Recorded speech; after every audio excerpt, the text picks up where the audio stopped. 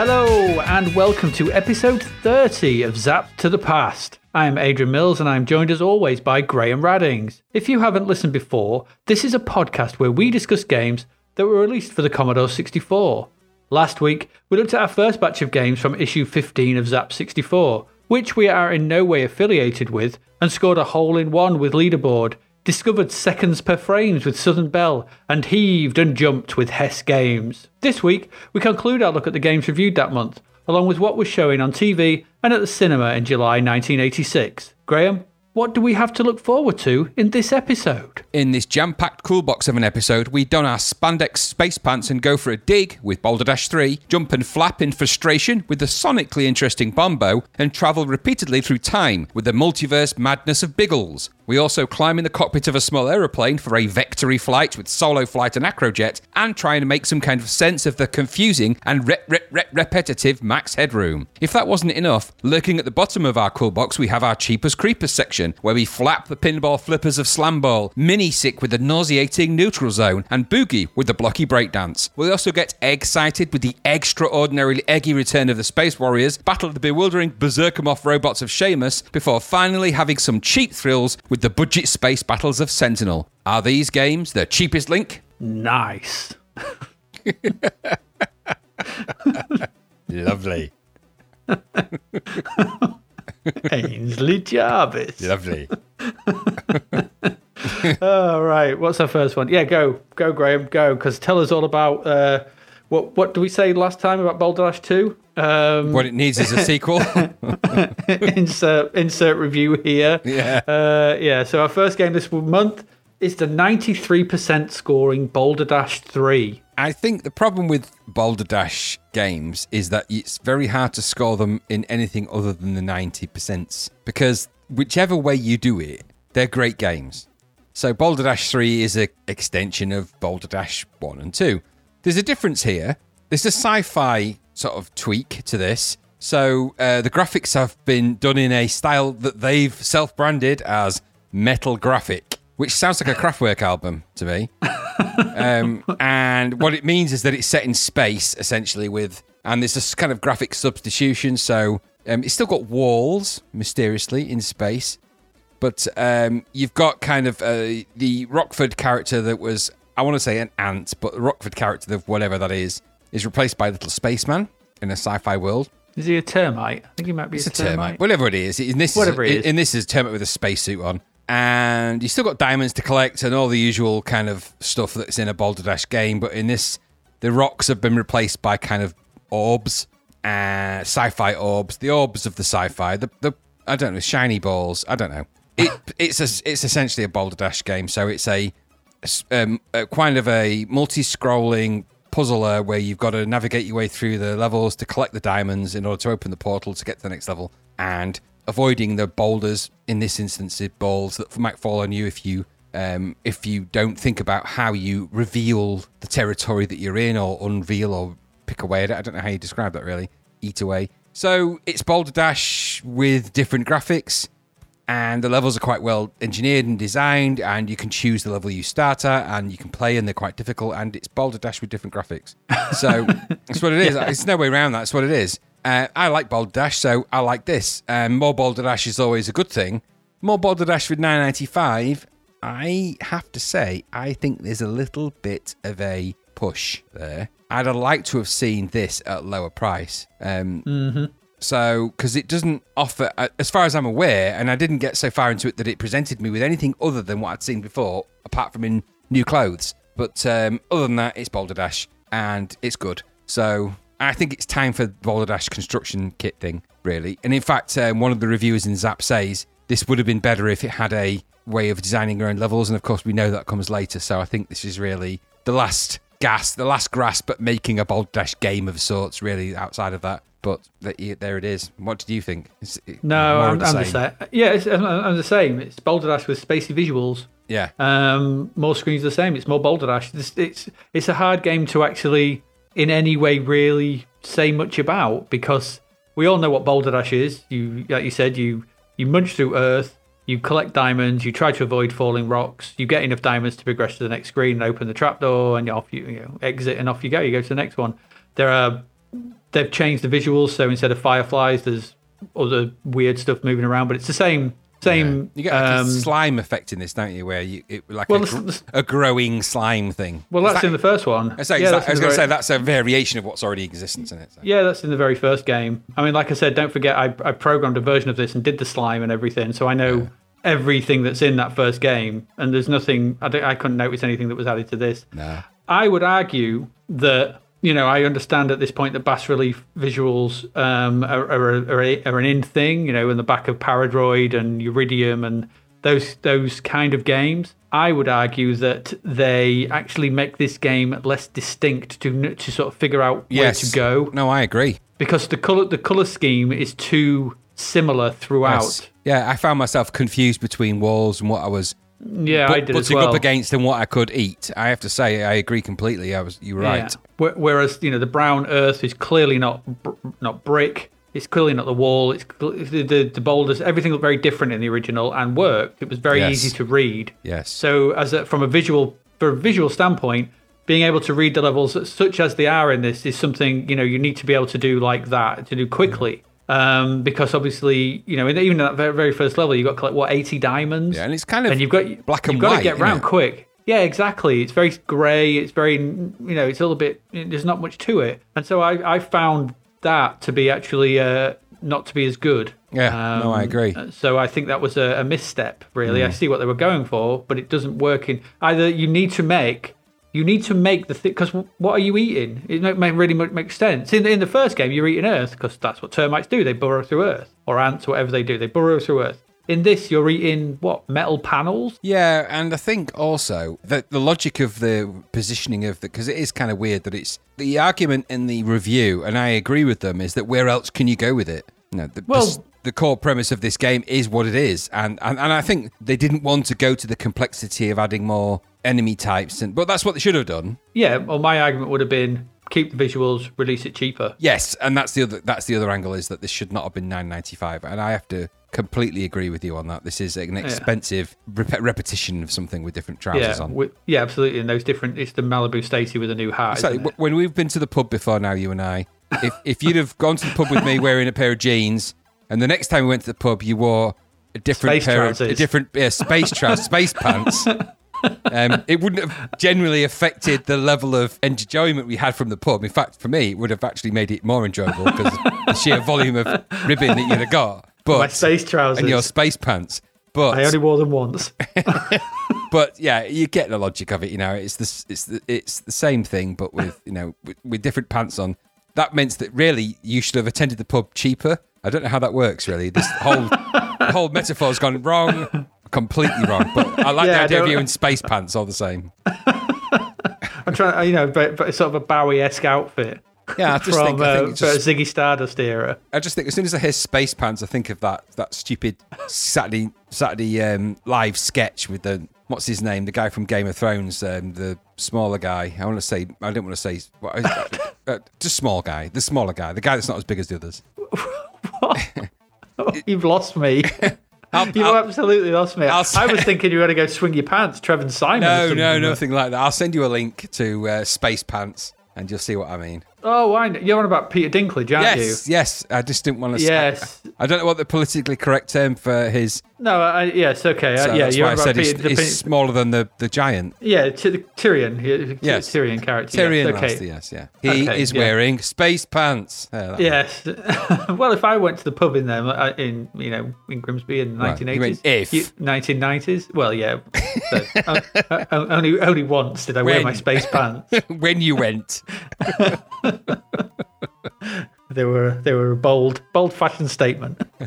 Back when in the barge they had treadle tables for pub tables, but that's going back a while. Yeah, but anyway. There's not much else you can really say about Balderdash 3, is there? I mean, it's just more bloody Balderdash. But as I said, the problem is it's harder to read, and I think they've made it more ugly. Yeah, it's just over egging the pudding, and too many eggs in that pudding. Way too many eggs. Way too many sort of termite eggs. There is no pudding on earth that has that many eggs. Even Yorkshire pudding doesn't have that many eggs.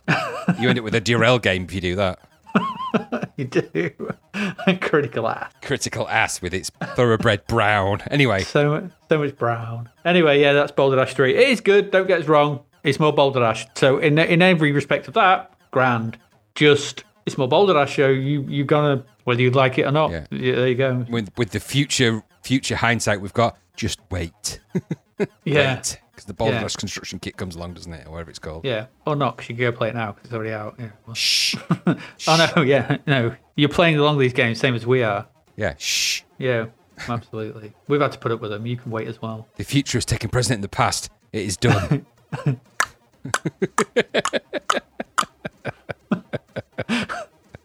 Worst footstep noise ever.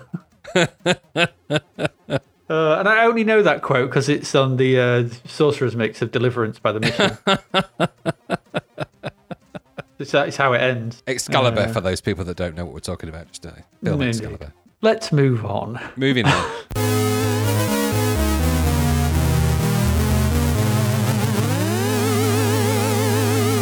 Okay, to our next one. This is the second B game. And what we have here is we spoke about Bomb Jack a couple of weeks back. Now we have the other version of Bomb Jack, Bombo. And we mistakenly said that we were looking forward to Bombo. How wrong can somebody be about a thing? My memory of Bombo is clearly not the thing that I thought it was. You know, that word you keep saying, I don't think it means what you think it means. Yeah. Inconceivable. So... Because my first note here is, why can't anyone make a good version of Bomb Jack? I thought this was going to be good. It is not. All right, so we know what Bomb Jack is. Bomb Jack, we've spoken about Bomb Jack a couple of weeks back. It is a single-screen arcade game where you play a guy called Bomb Jack and you jump around. There are a series of bombs on the screen and platforms. You collect all the bombs because you can jump up and down. There are enemies moving about. You collect all the bombs. You move on to the next screen. Repeat, rinse, repeat. It's an arcade game. It's very simple. The mechanics are pretty simple. You just go through the bombs to collect them, avoid enemies. That's it. This should be relatively simple to do on a C64. It's a single screen bloody game. So with this one, here we had Bomb Jack. Now we have here we have the big Mick of Bomb Jack. Is this Alligator that did this, by any chance? It is Alligator, I think, yes. Surprise. So I'm not sure what went on here. I can only imagine that, again, this was get this game out, otherwise people are just going to go buy Bomb Jack. We need our game out quickly. Because this is clearly not finished. It's just not. It's rough as arse around the edges. The rasters flicker like something I've not seen since that argument you had. They've tried to do things off into the borders, but it's all over the place. The sprites flicker, things flicker. I got killed by an enemy that sort of kept hitting me through a wall. I'll come to the only good bit about this game in a minute. The visuals are wobbly. Again, they just wobble. They don't really move. There's perspective nightmare backdrops are just the icing on this shoddy knockoff. Because those backdrops broke my head. I couldn't. The perspective on them seemed all wrong.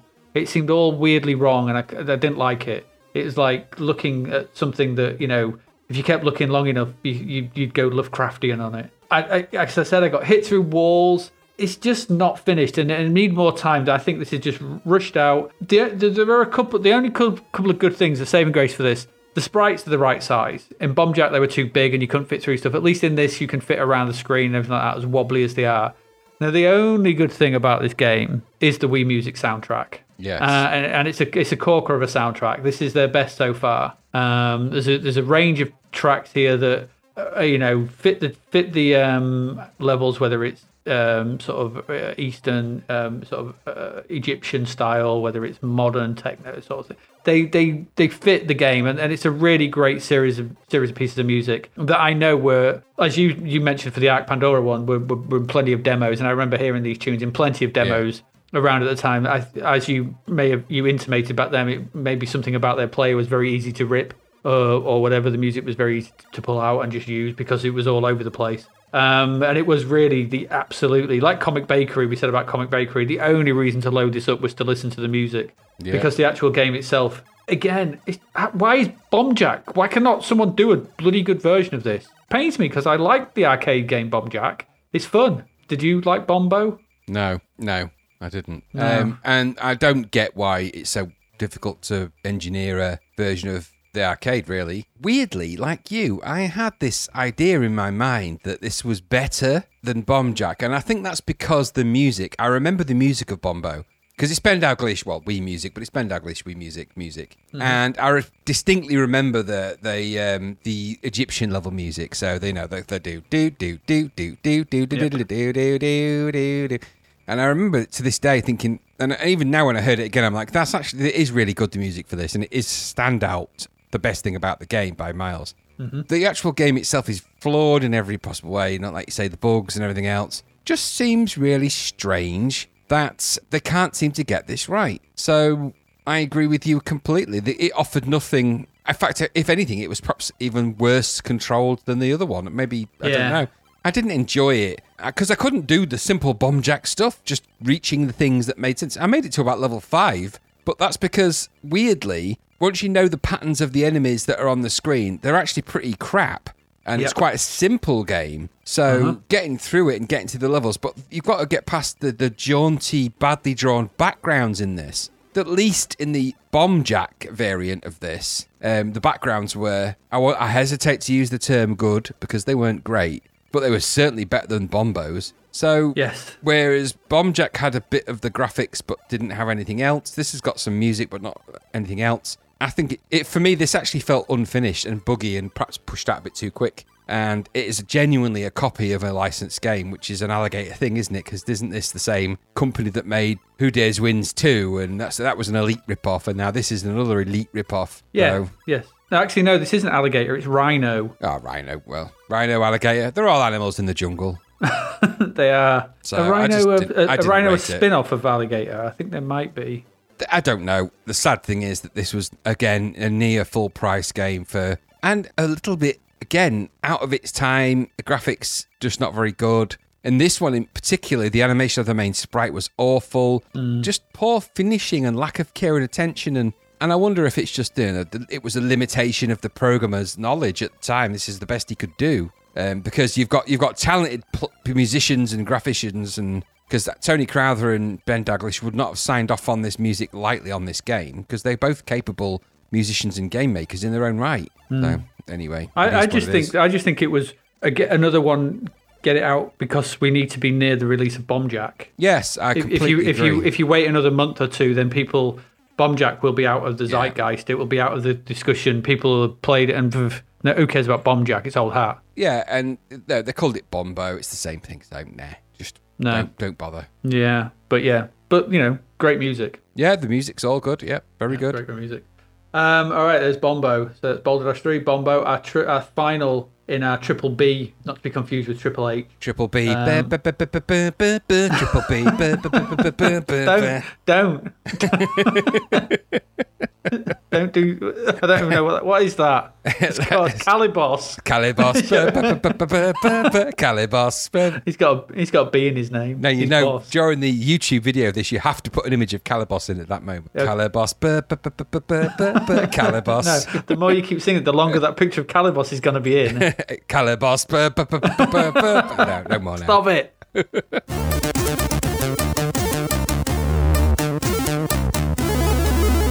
Right. All right, our next game, Biggles, the adaptation of the film Biggles. Graham, what do we think about Biggles? So, okay. Now, Biggles is... this is one of the games during this review period I actually part liked and part didn't like. So this game was really, really yin and yang for me, because this is kind of two games. Well, actually, it's more than that. So it's a game that's split into two halves, and the first half is kind of 3 mini games, and the second half is kind of one game. So part one is you are Biggles, and you can either be in a side-scrolling shooter with a biplane, shooting other biplanes. It reminded me of a PS3 game. I couldn't tell you the name of it, but it reminded me of that in a really early version with no bullets and sprites, like a bullet hell game. Couldn't tell you what it was for the life of me. but it reminded me of that. It'll come back to me, whatever it was.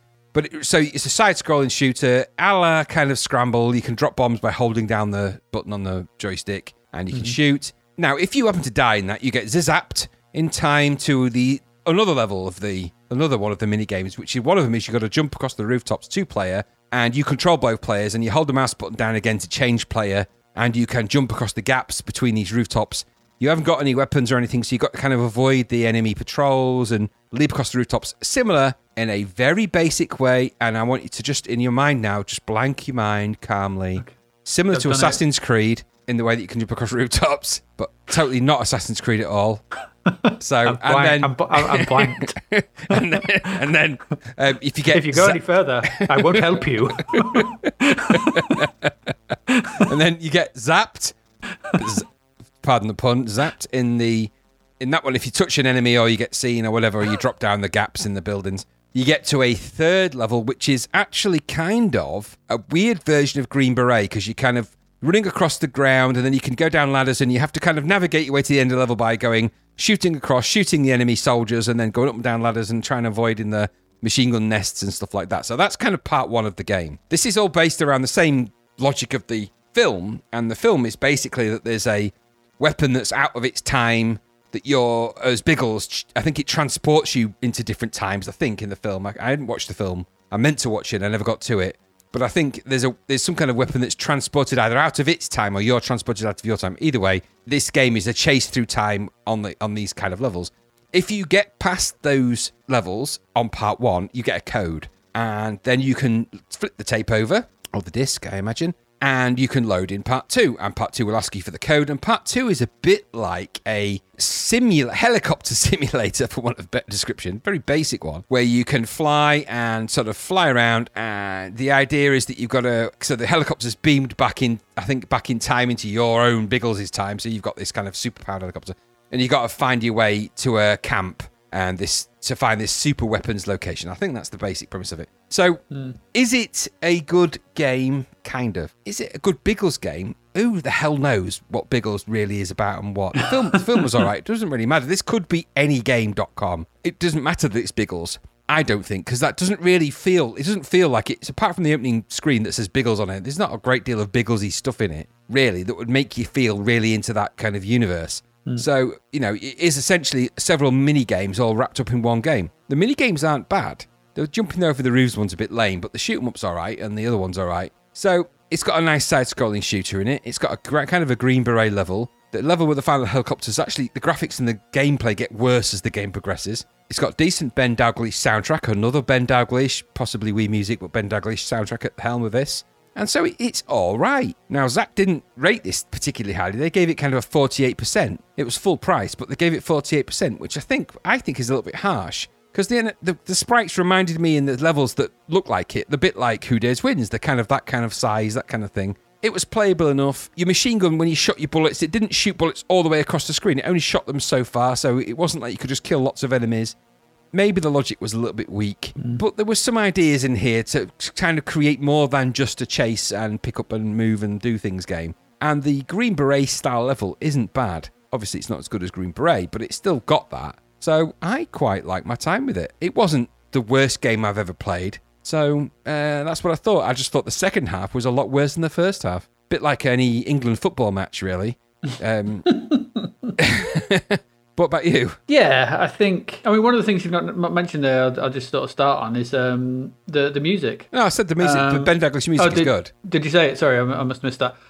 Yeah, I do. I actually really quite like that Do You Want to Be a Hero opening title track. Yeah, because that's from the film. It is, yes, I know, yeah. So I used to watch the film a lot when I was younger. It's one of those weird films you kind of just, we had on video, and I used to watch it a lot. So I remember the film quite well. And so this is a strange... it's a strange, like you said, this is a weird, strange game with three different scenarios that do they work? I'm not sure. That was my problem. Like, there's a gelling that doesn't happen with them. Yeah, and it all feels a bit disjointed. So you've got, like you said, there's the dogfighting in World War I, the run and gun horizontally in modern day, and in some other time zone. So that Green Beret style, and clamber across the rooftops in London in '86. It's a bit of a it's an interesting concept that just doesn't quite come off No, and I think my take on this was, and I don't mean to interrupt you at all. No, it's all right. But just my quick take was, this could be a James Bond game for all the difference it makes for it being Biggles. Well, that's ironically up on my screen right now, because the game that this reminds me of comes out next year. Was the Living Daylights game. Yes, exactly what I put. Exactly the same. Weird. Because of that run and gun side on. The sprites look very similar. The backgrounds look quite similar. So I don't know if it's the same people who did it. It's probably not. But that Living Daylights game that comes out, and we'll obviously get to that at some point. But that's what this reminded me of. It's that it's in that mold, and it's trying to do. I mean, it's trying to do something interesting. It's not, That's what similar, I admired. Well, it's like a more successful View to a Kill. Yes. Yeah. Which wouldn't be hard. Well, no, but I mean, View to a Kill was trying to do, 3 different styles of game, wasn't it? It was a view to an arse. It was a view to brown jacket, yeah. View to a jacket full of dust. Roger Less. Which is, good life advice. For him.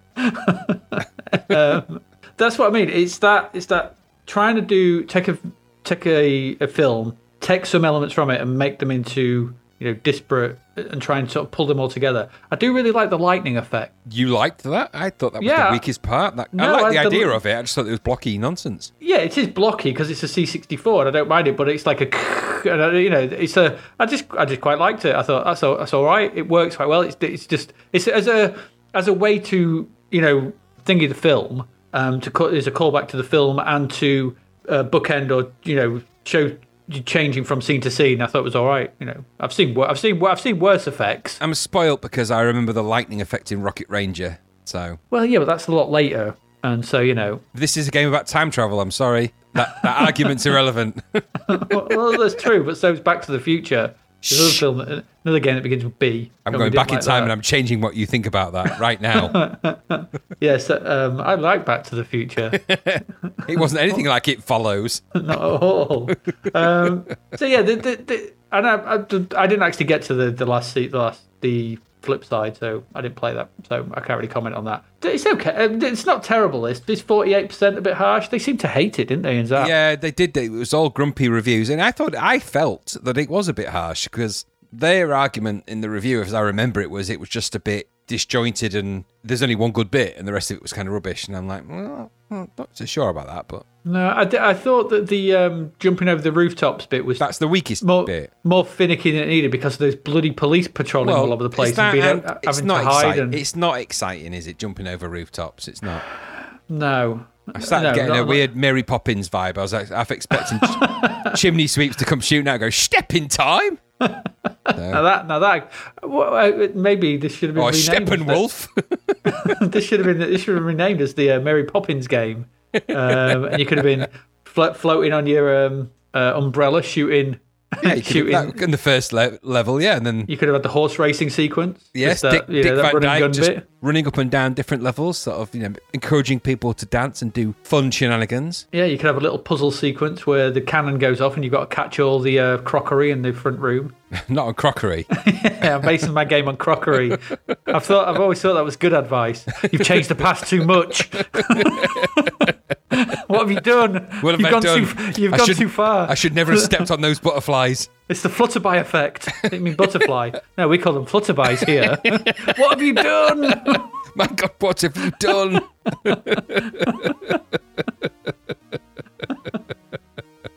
You've changed our language. Oh dear. So yeah. Anyway. Biggles, it's all right. It's okay. Yeah, it's all right.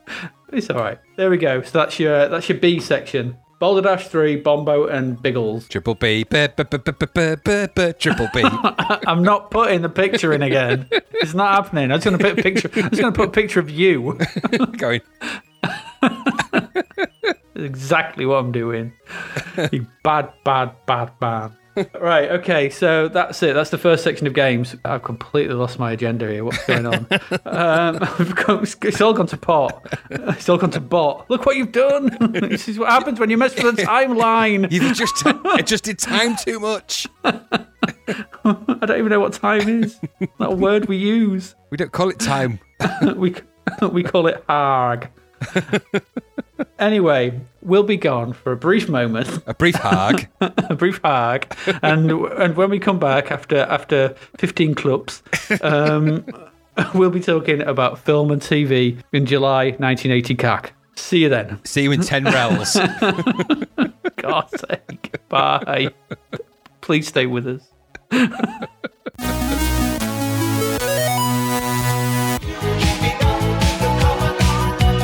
Thanks to our sponsor, DavidHearnWriter.com, where you'll find dirt cheap books and audiobooks via Amazon, Kindle, Audible, and, well, just about anywhere. In Dave's audiobook, Starfarers and Tharnians in Space, Ozzy Deacon will traverse open space for the United Planets with his reluctant English sidekick Bo, who would rather be back at the blacksmith and the toffee maker, having a pint of lager and a packet of crisps than fighting evil aliens. Starfarers and Tharnians in Space is out now. Audiobook is voiced by the king of accents, Tim Valencia. Visit DavidHearnWriter.com to find out more.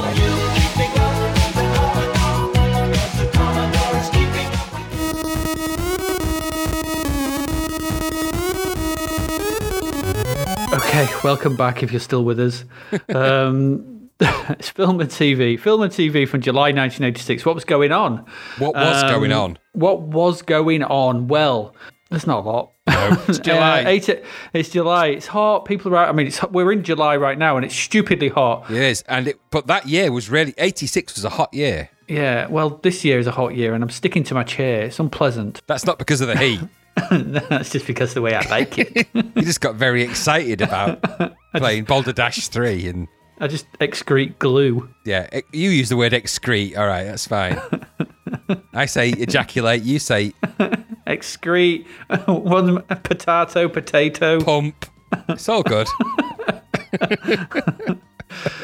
Anyway, July 1986 for film. What's the first one we got? 14th of July was the Wuzzles debuted on ITV. Do you remember the Wuzzles? No. I found this weird that this was it's some kind of they were I don't know, but the original pitch was from Michael Eisner. So Mr. Disney himself. Yeah, absolutely, yeah. So what were they? What were the Wuzzles?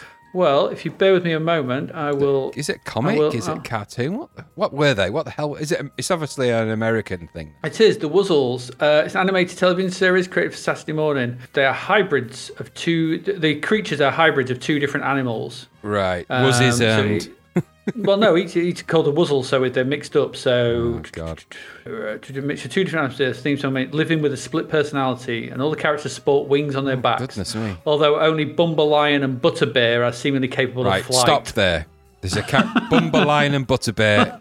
I need no more information about the Wuzzles. There you go. What I'm sensing is that this was a toy made into a cartoon. Absolutely. Oh, yeah. Well, right. No, I don't think it was a toy. It was a cartoon that became toy. Yeah, Butterbear. Was it So, Bumblebee? Butterbear? Was it Bumble? Doesn't matter. Well, Bumblebee, I guess. Yeah, but it's a bumblebee mixed with a bear. Yeah. What crazy combination of creatures? I don't know, but this has got me thinking that maybe Michael Eisner is the guy behind Owlbear. And when they were coming up with the Dungeons and Dragons monsters, he was just sat in the corner and goes, you know what would be great? Stick an owl's head on a bear. Do you know, as much as that's weird, and it is, It have is you seen weird. the film Perfect Storm? But the George Clooney. Yeah, with the fishing vessel that goes off the coast of the Grand Banks and disappears. There's a character in that called Owlbear. You sure it's not Albert, as in the French pronunciation of Albert? You say Owlbear, I say Owlbear. It's an owlbear. So Is he a side? Because this is the thing with the owlbear creature. I could never quite figure out if he's just got a massive owl head or a small bear body. either way, I think the freakish... Or does it meet somewhere in the middle? Or maybe it's slightly... actually... Yeah, I was going to say, maybe it's not... Because you're thinking the splits across the middle, like top to bottom. It's got an owl head. Yeah, that's what I mean, but you could be thinking that. But in reality, an owlbear is actually... The left side is an owl, and the right side is a bear. Like Manimal, but like a really weird... So he's got a half a bear nose and half an owl beak. Now, that would be horrific, because one eye would be a bear eye, the other eye be an owl eye. Absolutely, and half of it would be up in the daytime, and half of it would be up at night. It would never get any rest. Which is why it's so angry all the time. All the time. I want to go to sleep. I want to go to sleep. I don't want to eat mice. I want to eat meat.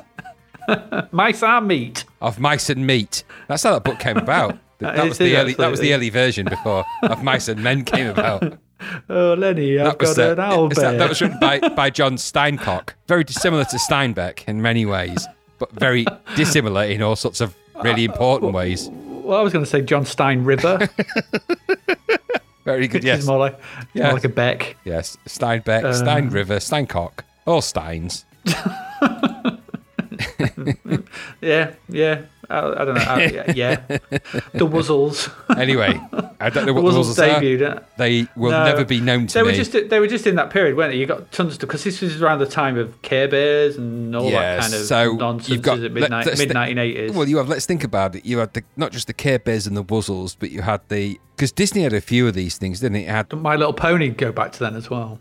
I think My Little Pony was in there. I think there's the raccoons. I think there's one about raccoons is in there. Yeah. And all that kind of stuff. They were all kind of either toys and then a cartoon, or a cartoon then toys. There was loads of them in the 80s. I mean, goodness me, loads. So I don't know if the Wuzzles made it to the figure toy factory of the UK to be big enough in the UK to be. Probably was on some channel or other. But it's not one I came across. When I saw it, I was like, wow, the Wuzzles. But the Michael Eisner thing's quite interesting. So. I think by this point, because it came in obviously July 1986, I'm 14, and I think the Wuzzles were probably, this is mid-July, so it's July, so we're just getting into summer holidays, and I'm thinking that at this point I was probably look at it and go, that's too kiddie for me. Yeah, there's no character in there called Bumble Ass or Bumble Tits. I just wanted to watch Dungeons and Dragons and stuff like that at this point. Yes, yes, so that's this true. was probably too kiddie for me. You mean you went into the, what's it called? Whizbit and the other crazy things? That was a British one. No. Of course. He only grew about 3 feet high. Hup,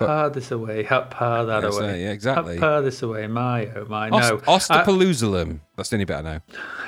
Shalom. Shalom. I don't want to say to that. Anyway, 18th of July, let's move on from the Wuzzles. Yes. The Crystal Palace transmitter becomes the first in the world to transmit stereophonic sound using the NICAM digital sound system when it broadcast the first night of the proms in stereo. That's pretty impressive and crazy. The first in the world. NICAM, what is it? Near instantaneous, crazy, and monotonous. It's not that. The proms go on forever. I've never been a big fan of the proms. It's not my cup of tea. But it's impressive that, this is, the Crystal Palace transmitter. This is something the UK did, and it was the first one to transmit in stereo. That's it. But I suppose this would lead to, when Top of the Pops went stereo and everything like that. So it's near instantaneous companded audio multiplex. Catchy. Yeah, because sounds like a wuzzle. What it was for me was a thing that was on the TVs that I wanted. I wanted NICAM stereo. It seemed to be very important. I remember having a NICAM stereo TV and a NICAM stereo video and thinking this is the bee's knees, but having no NICAM stereo recordings of anything. So it was really stupid because all the time I'm wowed by mono, going wow, and thinking this stereo is amazing. It was just mono, you dumb stupid idiot. You only realise that now, back in with hindsight. Yeah.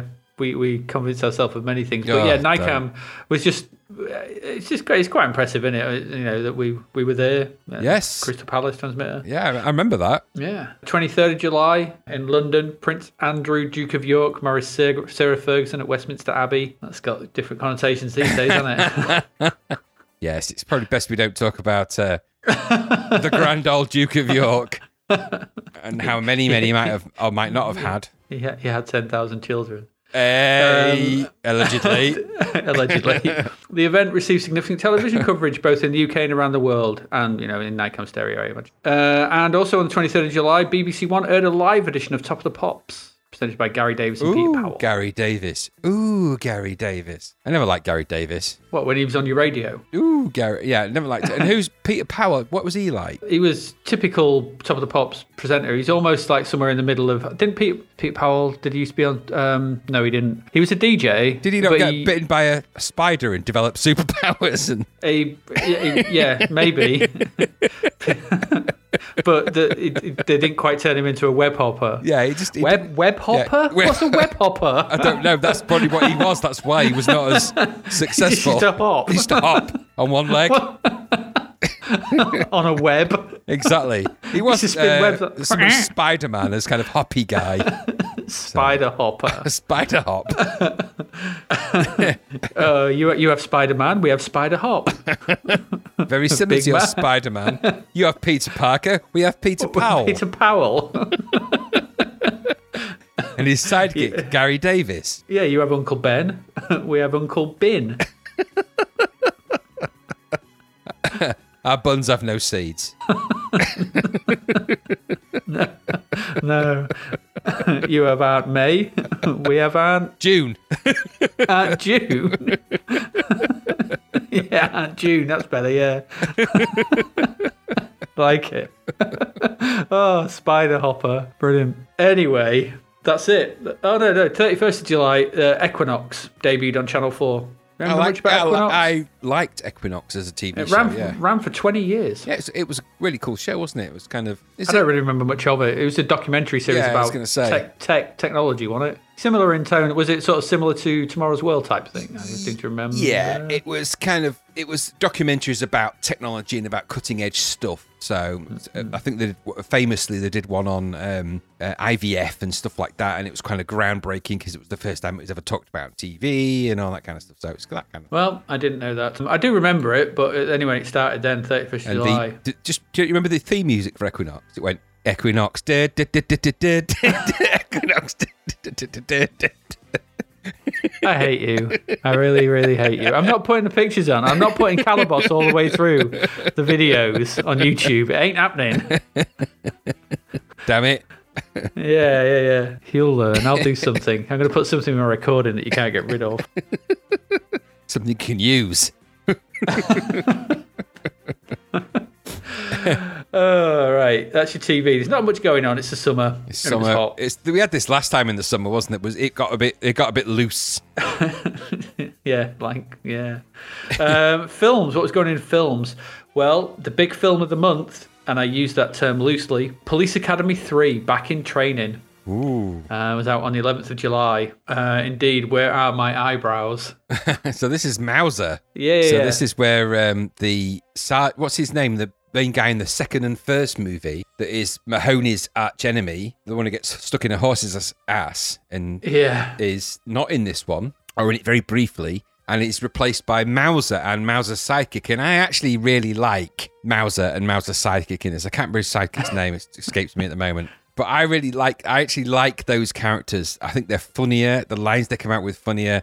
In this one, of course, he famously switches his shampoo for super glue, so he glues his fingers. It's the only funny bit in it. We know it is. But that's the reviews. The reviews of this film at the time were very much 50-50. 50% of the film is funny. 50% of the film you just wish it would hurry up and end. Mm-hmm. And that's very true. It's got Guttenberg in this one still, reliving his character. But the interesting shift in this one, of course, is the rating change. So Police Academy, the first movie, is essentially an 18/adult film. This one is PG. So didn't that happen with 2 though as well? 2 was the next one down. So 2 is a 12. 12/ well, not the equivalent of a 12. So I think 2 was a 15/12. I don't think they had 12s. No, that's what I mean, but it's become one. But it was at that time it was 15. And then the third one is a PG, whatever the equivalent of that is now. So an A. I think it was an A, wasn't it? So they downgraded the sexual content. Yeah, they made it more in line with films like Mannequin. Yeah, because they felt, and if you read all the blurb about it, they felt that was what people responded to. People didn't actually respond to Mahoney and the sexual stuff of the first movie. They like Tackleberry shooting stuff and Mahoney's antics with his superior officers, which is why in the third film, that's all it's kind of about. And this does have the moment in it where the guy goes to the Benihana and the chef keeps flipping food at his forehead. And he gets mushroom on his forehead. Exactly. Yeah.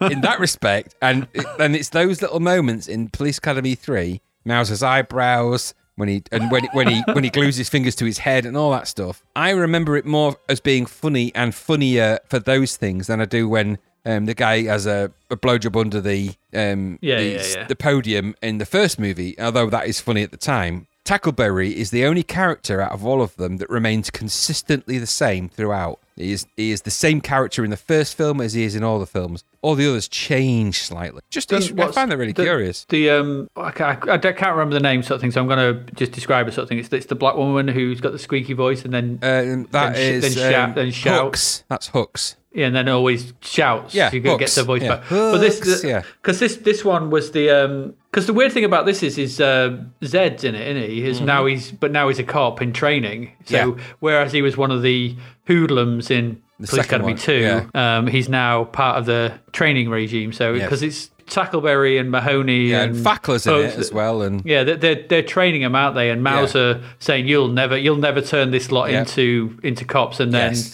there's a bit towards the end where probably a riot breaks out or something, and they have to become cops. Is that what happens? Yes. I can't remember anything about it, but I'm guessing. It's exactly that. I don't know if it's a riot in this one. Actually, I think it is, because it's obviously got the guy that does the sound effects doing the sound effects. And it has the really scruffy guy who is really like, he lives in a really scruffy house and he throws his socks at his locker and they just hit the locker and stick. And it's got, I think it's Fackler, the guy that's totally accident prone, but always causes accidents for other people. So he's in this one, where he's a smaller character in the second one. He's a much bigger part in this one because he's one of the trainee academy people. I think some of the people that are in the end of the second movie as not the protagonists, but people that are involved in the stuff that happens at the end become trainees because of people just liked those characters. So yeah, and there's the smaller guy with the glasses who ends up with his arm in that's Fackler. I think that's his name. Is that Fackler? Yeah. He's got the he's like. But I can't think who the female lead is in third one because it's not Kim Cattrall because she's in the first one, and I can't remember if she's in the second one.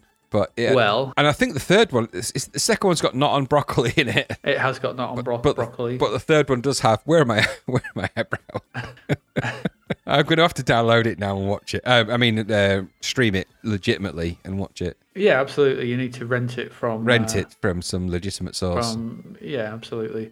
I don't think there really is a lead. Just looking at the cast, there's no one that stands out as a lead female character in it. First one is Marion Ramsey, and I think that's... Well, exactly, and that's the big tonality shift, isn't it, from the first one, which is Kim Cattrall and Steve Guttenberg, and he's Leslie, the character, isn't it, one of them, and the actual... There's the guy, the Italian, semi-Italian guy that's pretending to have an accent so he can get the girls, and he ends up... Fackler is the girl. Cadet Violet Fackler is played by Deborah Lee Scott. So what's his name? The wimpy guy then? I thought it was Fackler, but you know what? The names do get mixed up. Yeah. Oh no, so they're actually Bruce Maylett is Sergeant Douglas Fackler. There you go. And then you got Deborah Lee Scott. Yeah, because he's married in that one, isn't he? Yeah. You got Lassard, Copeland. Lassard's in it, yeah. Many, many wonderful recruits. Lance Kinsey is Lieutenant Carl Proctor. That's it. Proctor! That's it. His Mauser's...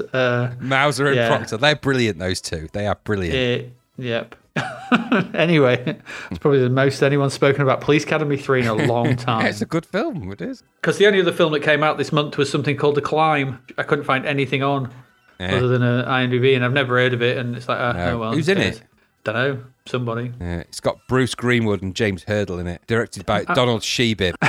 I'm very pleased for them. Is it an animation? No, I don't think so. I think it's about climbing a mountain. Based on a true story of the 1953 assault on Nanga Parbat, a treacherous Himalayan peak. Yeah, there you go. Goodness, where did you dig that thing from? Goodness me. Well, I just get a list of films that came out that month, and there it is. The top review is called Memories of the Era of the Great Herman Boole. Goodness me, that is random, that thing. Goodness. Don't forget, these are cinema releases. Jeez. I know, there you go. So that's it. It's not much going on in July for film and TV. So what did we have? We had The Wuzzles. We had Spider Hopper. Equinox. We had Andy and Fergie getting wed in Nikam stereo. And then we had someone looking for their eyebrows with a piece of with a piece of mushroom stuck to their forehead.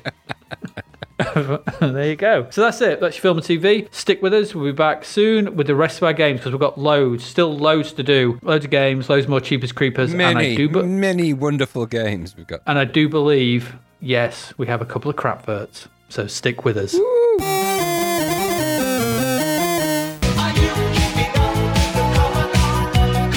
Shout out to our sponsor, davidhearnwriter.com, where you'll find bargain books and audiobooks. Paddy Go Easy, What Happens When You Hit and Run, has this Aussie bloke, Paddy, and his Ford muscle car roaring around a country town, copping the blame for a murder he didn't commit. Or did he? You'll have to get the book or have a listen to find out.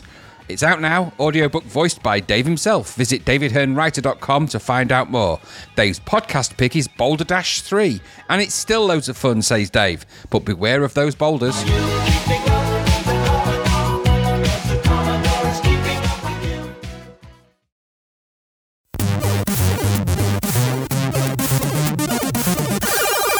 All right, welcome back. We've got loads to do. Absolutely loads. But we can amalgamate these next two into kind of one. Well, we will, because one I didn't play, so...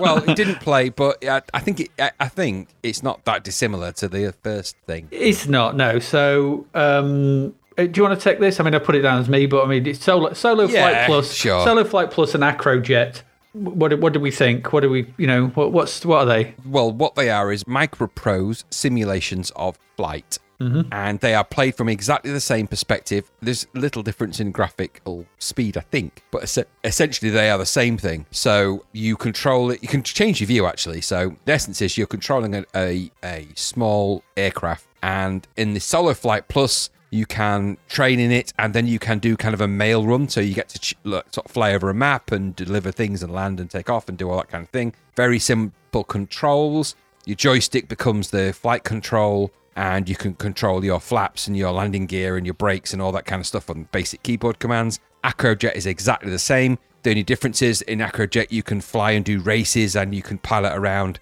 I think you're flying similar, if not the same jet in both. Not jet aircraft, sorry, propeller, but a small aircraft, light aircraft in both. It's a BD-5J, I think, in Acrojet. I think it's the same in Solo Flight Plus. They're both extensions of Solo Flight, which was a game which is almost identical to this, but is slightly slower. Similar controls, so they're actually early flight simulators, really. And the viewpoint is actually from the kind of, I think can change it sort of left, right. It's actually quite unique in the way you can control the view. But the long and the short of it is it's actually, the normal view is kind of almost a third person remote control flight aeroplane view. So from quite a distance back, small aeroplane, it takes off from a runway. It's all vector based, that part. Take off and you can fly around in the sky, and you can, in Acrojet, you can do stunts and you get extra points for doing those things in different races. In Solo Flight, if you play the mail game, you have to deliver mail to different areas, and it's apparently based on real-time maps. So and the maps are accurate to something or other. That's the long and the short of the game. So I suppose the reality is that's how I've perceived the games. I felt that they were very similar, if not the same, really. They both suffered from good things and bad things. The bad things being they were a bit juddery and slow in flight, so it didn't really feel that like the pace to be able to really fly it around. And I think that affected the way it felt. The good thing is the simple controls, mercifully at long last, and the view meant that you could actually fly around. And Solo Flight Plus has nice speech and some guidance, and it felt a little bit like Kennedy Approach in the sense that it had that kind of guidance. Yes, and that was a very nice touch. So in the tutorial, you could actually, it guided you to do things and lower your landing gear and lower your nose and do all those things. Acrojet didn't have the speech, I don't think. But what it didn't have in the speech, it kind of made up for it because it was a little bit faster in gameplay. They're both kind of strands of the same game, really. Yeah. And I suppose it would just come down to which kind of game you might prefer. I did more in Solo Flight Plus because obviously Acrojet didn't work, unfortunately, and I viewed the YouTube video to get a kind of taste of it. But for the first time ever in any of these kind of simulations, I was able to take off, fly around, land, and do all of that in the context of a tutorial with really easy to do guidance, speech and things. And I felt that was a pretty impressive step because I hate simulations, especially these kind. You do. So, but I stuck at it a little bit because it was easy to control. The speed of the aircraft was the numbers. B was for brakes. F was for flaps. It just made sense to have those controls on the keyboard, and it didn't detract from the game too much. The only fly in the ointment was the game's speed in general.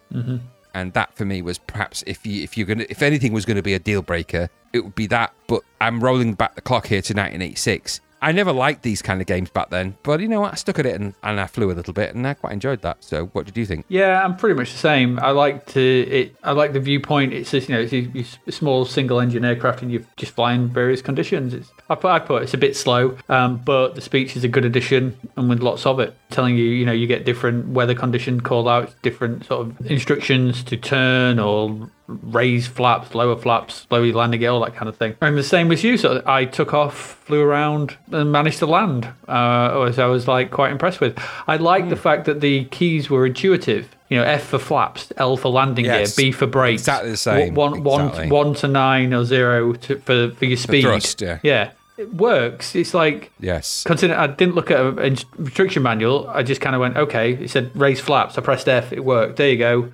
Not G or whatever, and you were like, why is that? Like you're seeing so.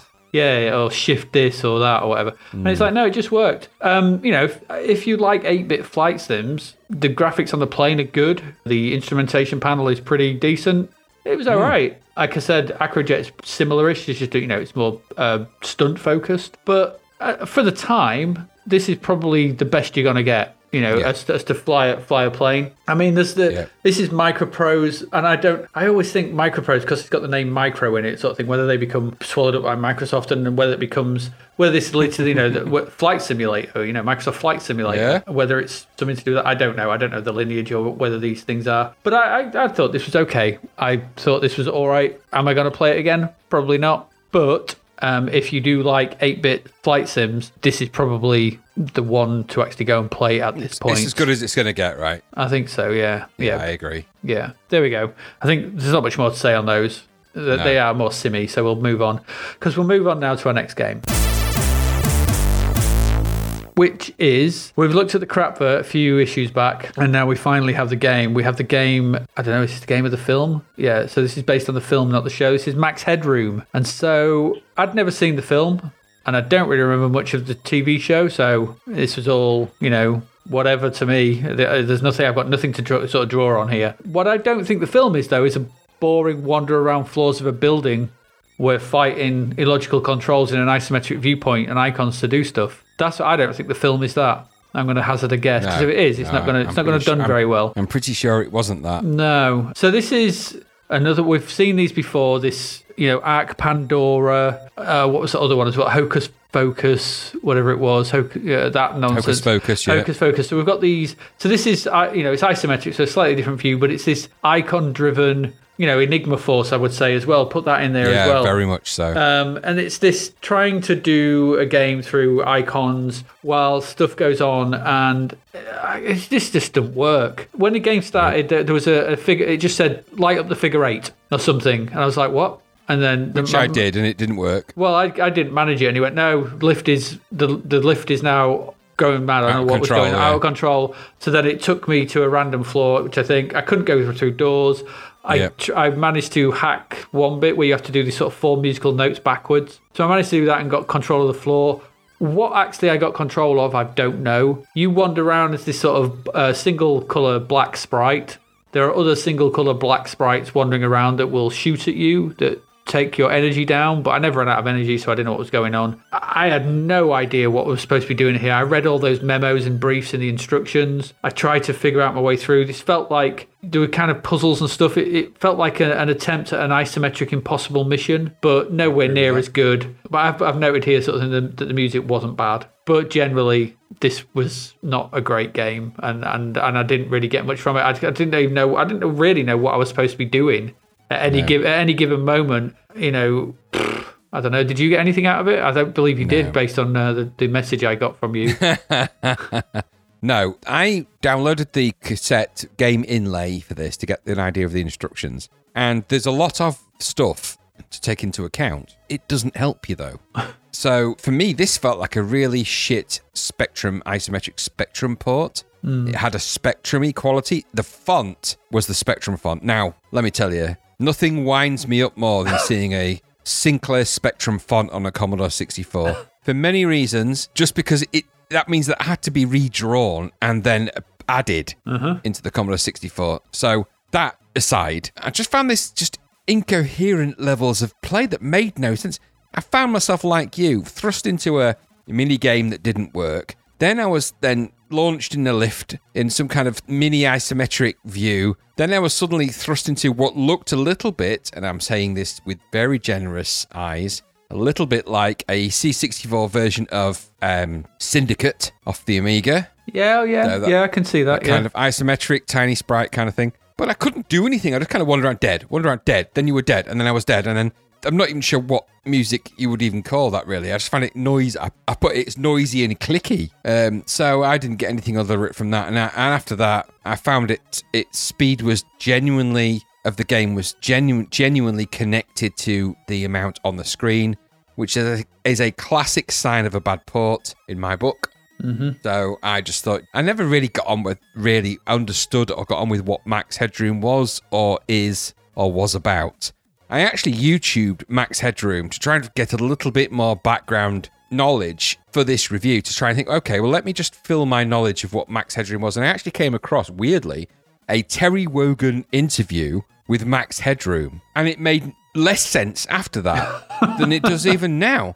Because even Terry Wogan, and was a stalwart of British TV and radio, is completely bemused by this nonsensical thing. And I get that there's something about it. I get that. I get that there's a thing. I just don't know what that thing is. Have you ever seen the film? No, I hadn't. And I did think about downloading the film, and I thought, should I download it? Should I do something with it? Should that be part of the thing? But the reality of it was I didn't get that far into it. I didn't do that, and hey-ho. It was just an unplayable experience for me and not very good, and graphically naff, even if I wasn't put off by the Sinclair Spectrum font, which I was, because I hate that. I really hate that font. I hate its over-rounded M's. I hate it. I do. Of all the things to be. I know, it's weird. Things do wind me up, but the fact that it's got over, its M is too big. So it's just a big M. It's a big old M. Big old M. Yeah. So no, I didn't enjoy it at all. I thought 60% was very generous for something that was actually borderline incoherent. But yeah, that's what I couldn't. That's what I mean. I couldn't figure out what I was at any point. What the point? There was because one of the icons was a door, wasn't it? Yeah. And so I was going up to doors and clicking on the door icon, thinking, will that open it? Anything. And then, I managed to sort of look through cameras that basically just showed me bits of the floor that I was already looking at. Nothing made any sense. No, and my only caveat, I suppose, really was, I tried to understand the world of Max Headroom and I couldn't, but I wasn't in 1986. And I have to say, I was never into it then. So it wasn't something that really struck me as... I know it was meant to be this big revolutionary VJ type thing. I'm not even sure what the genesis of Max Headroom really is. And I tried to get into it a bit, but even trying to do that, I just found myself, it was totally at odds with anything I would be into, even on an experimental level. The only thing I could find that was quite interesting was that an old Amiga demo, a really early Amiga demo from, I think, Digitized Design or Digiview, used a version of the Max Headroom Paranoia soundtrack from Art of Noise in the background. And that was one of the very first Amiga demos I remember seeing, along with the Star Glider and a few other things way back in the and Defender of the Crown on the Amiga, which is what led me eventually to buy an Amiga. Totally, completely nothing to do with this game, which was crap.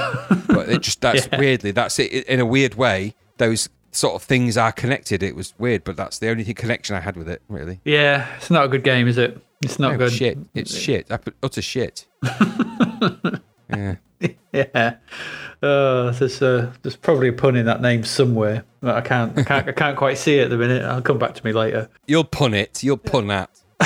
So Max, I don't know. Max Headroom, we don't like it. It's not very good.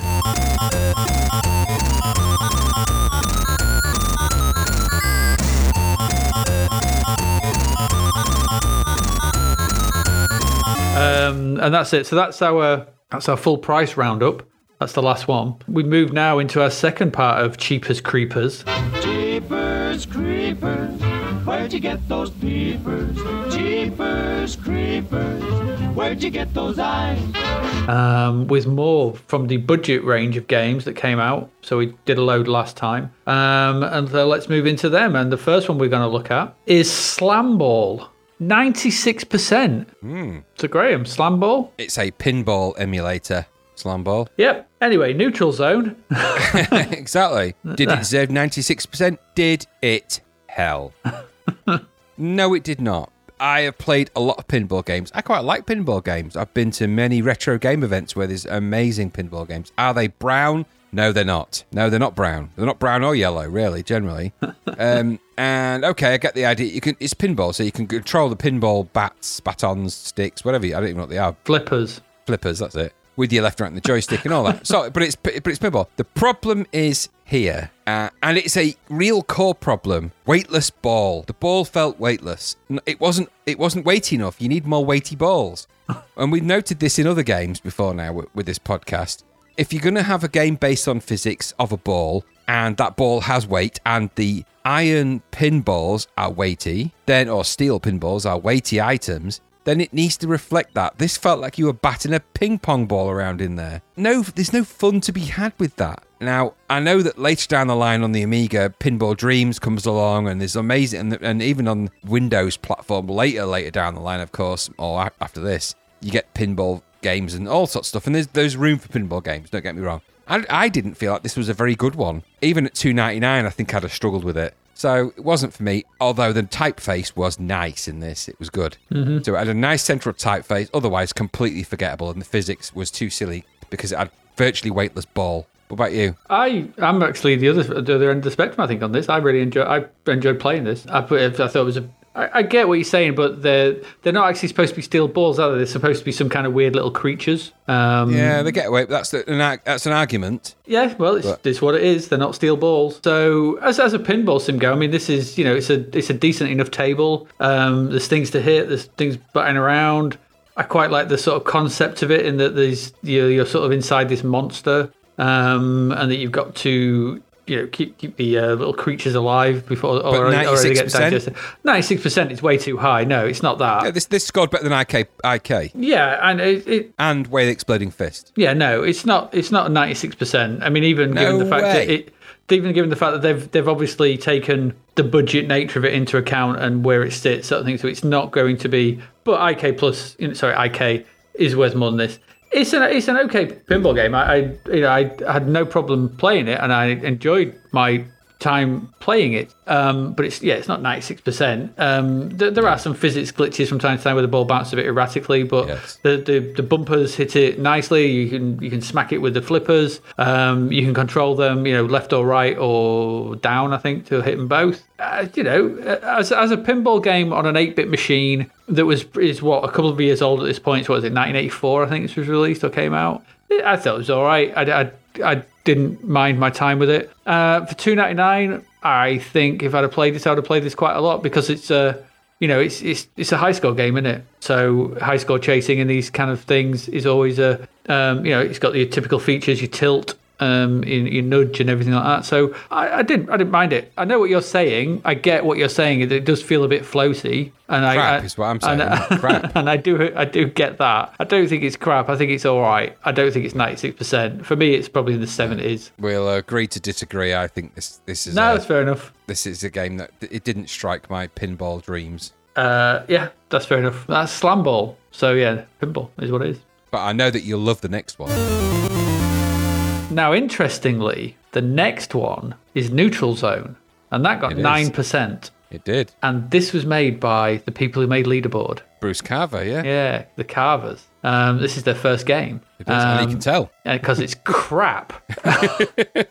It's utter dog egg. So Neutral Zone should have been neutralized. So this is essentially a shooting space into the screen space where you don't actually move into the screen, but you fire into the screen, where you have to protect a starbase, whatever you call them, space station that's in space from random spaceships that coming from the left and the right. So the screen scrolls like it's imagine if you were scrolling left or right or looking around you. Ships come along, they throw feces at you. It's the best I can describe it as, which you have to shoot. You then have to arc your shots in. There was the arcing of the shot. That's the beachhead part. Yes, absolutely. Because it's that arcing of the shot to get the boats and everything. Yeah. And you could see that obviously wanted to do that, and they got better at making games, clearly. Because this is utter garbage. Because that's it. The ships come left to right. They never end.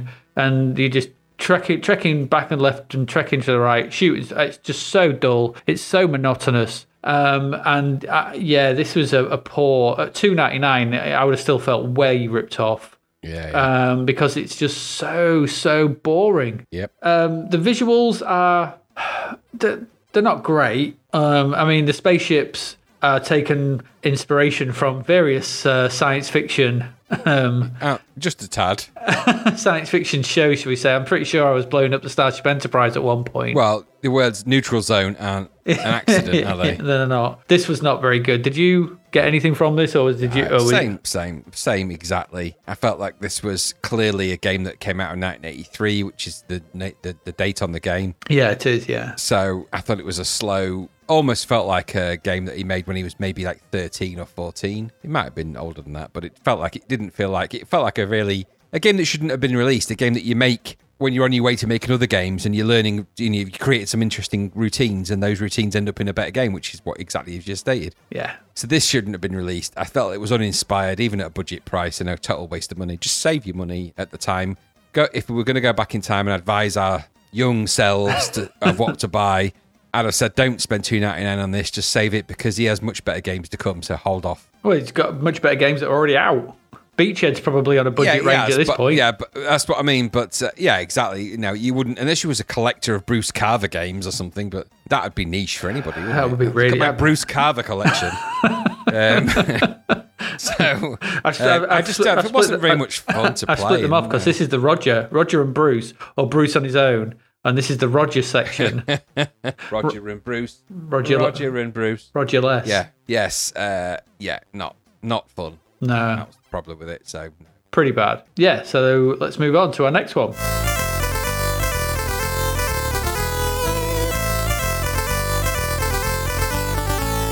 Breakdance from Epix. Yeah, couldn't get much better, really.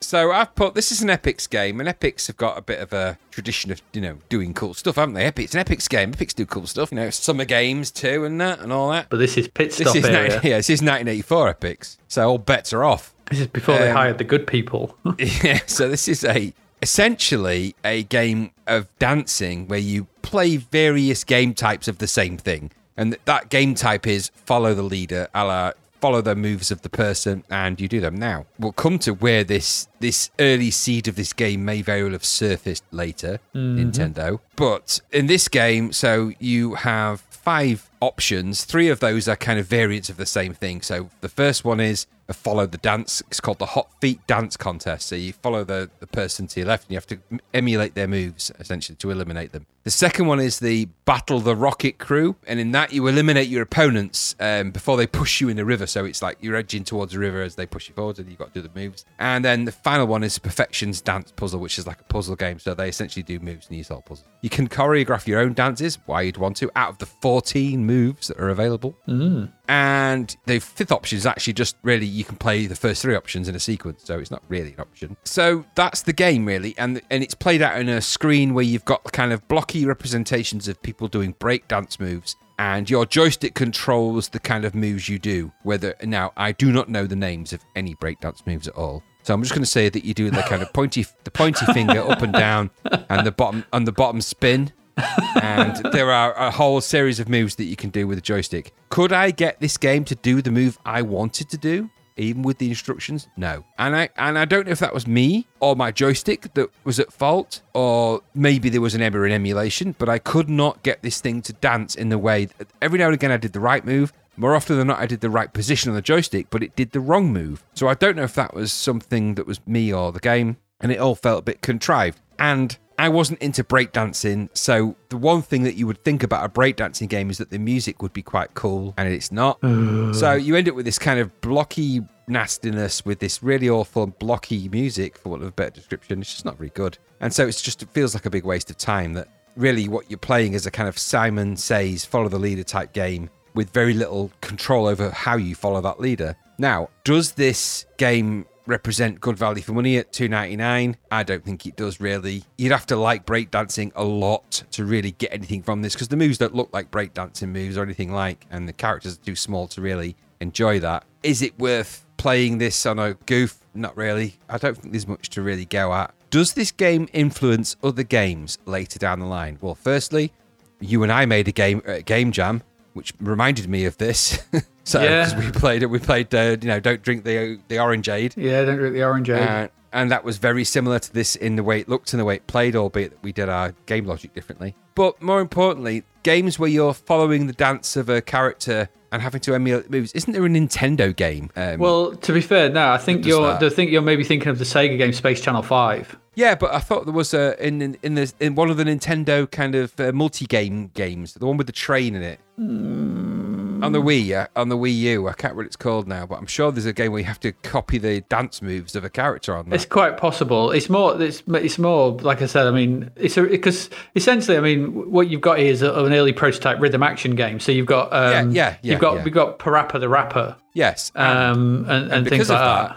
Yeah, and because of that, I think this game's important. I think it doesn't seem like it because it's not very good. But this is a rhythm action game, and it's based on dance moves, and that is important because dance move kind of rhythm action games become very powerful later on. Well, to be fair, Parappa the Rapper sees you following, but more importantly, Space Channel 5. I don't know if you've ever played Space Channel 5 on the Dreamcast, parts 1 and 2.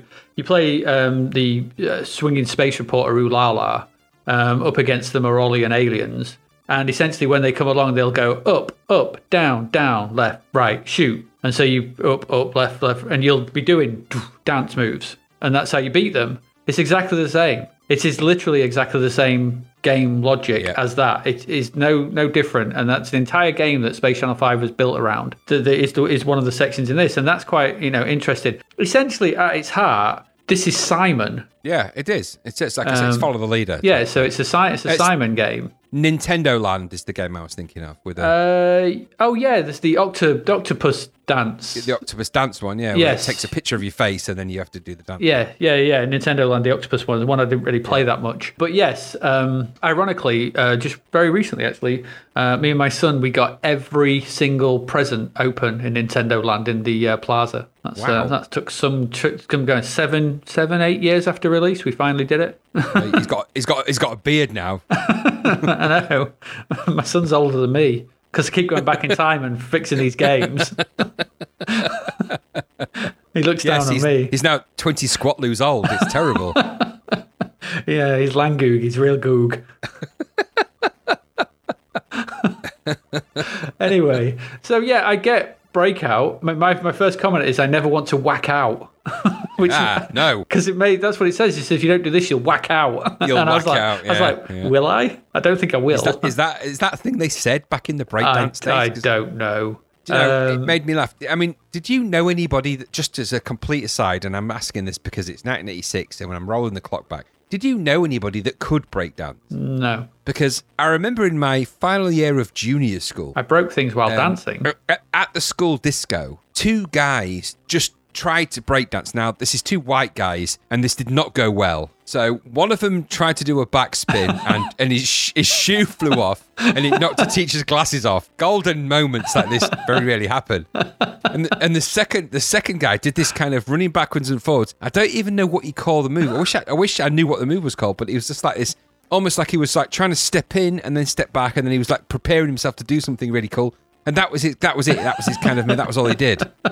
I could tell you the names of the people who did that. I won't, because I won't embarrass them, and I don't want to open myself up to potential trouble. But those two people, you would know their names if I told you them as well. Because there were people that went to the same school as us later. I will drop this in a message to you later, just so you go, oh, it was them. But it was just a fond memory of that. The only break dancing moment I can remember from my youth was I was on a school trip to Bar and Park, which was near Shrewsbury or something like that. Some big, it's a big build. It's a big building. You go there, and there's loads of other schools there at the same time. You do loads of activities for a week, like archery, shooting, horse riding, all this sort of stuff. Discos in the evening and things like that. So one night, and you have a counsellor, for want of a better word, some adult who's looking after your group. It's usually a young person, as was this young woman, sort of in her early 20s. And I'd seen there's a couple of guys who were in the main hall who, apart from some other school, who were doing some breakdancing, and they were really, really good. So I was really impressed. But I was the only one down there seeing it. So I went back up to our room where everyone else was, because we all shared a big room, and walked in going, I'm not going to swear, but I swore copiously. Just walked into the room going, these effing guys were amazing, swore like I was saying. And then as I turned the corner, the camp counselor was just stood there looking at me, and very smoothly, I thought of myself, sort of thing, because I was still in this monologue of swear words, just sort of cut out of it and just went, oh, you're right, and just sat on my bed. And I always just remember that. But that's the first time I actually saw breakdancing in the wild, should we say? In the wild, yeah. Wild breakdancers. But no, I was never any good at it, because I'm just not built that way. No, you're not built that way. No, bloody hell. I'm not drawn that way. I literally, it would be a break dance for me. Something would break. That's what I mean. I broke things while dancing. I was going to say, exactly. And I might not be my things that broke. I might just end up, punching somebody out. Or did you not think that the third version, the third game style in this was? Do you remember the? I thought, to me, it was. You remember Mastermind? Yeah, where you had to do the colours thing, and then you put in the white or black dots. That's what it was, wasn't it? It was really weird. Yeah, it was. Yeah. It's like an amalgamation of puzzle one. Yeah, breakdancing and Mastermind. Who thought of that? Someone who'd never breakdanced, clearly. Yeah, but yeah, I think the biggest thing to take away from this game is that rhythm action, copying the moves, would be seen in way down the line. Yes. Like I said, Parappa, Space Channel 5. I could list loads of rhythm action games that do that thing. Well, yeah, and let's not forget that in California Games, Epix revisit this territory a little bit for the Hacky Sack. The Hacky Sack, yeah. Similar. Yeah. Similar. It's not Follow the Leader, but it's similar. Yeah. Overall, though, it's not a very good game, is it? No, it's crap. Yeah, there you go. And on that note... it's break pants, is what it is. Oh, it's brown pants. Yeah. No. Well, it probably would be for some. Don't do that on a full Sunday dinner. That's going to be more than brown pants. You're going to be full on brown France. You're going to be full on Yorkie pudding. That's it. You will. That's a breakdancing move. Oh my God! He's done the Yorkie pudding. He's done the Yorkshire pudding. And he shit himself. That's a good thing. Oh dear. He's making gravy.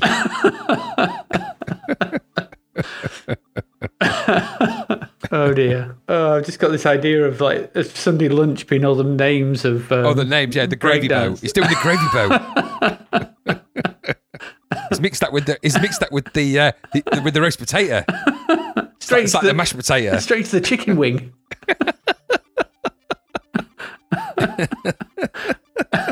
He's attempting the Brussels sprout. And the garden peas.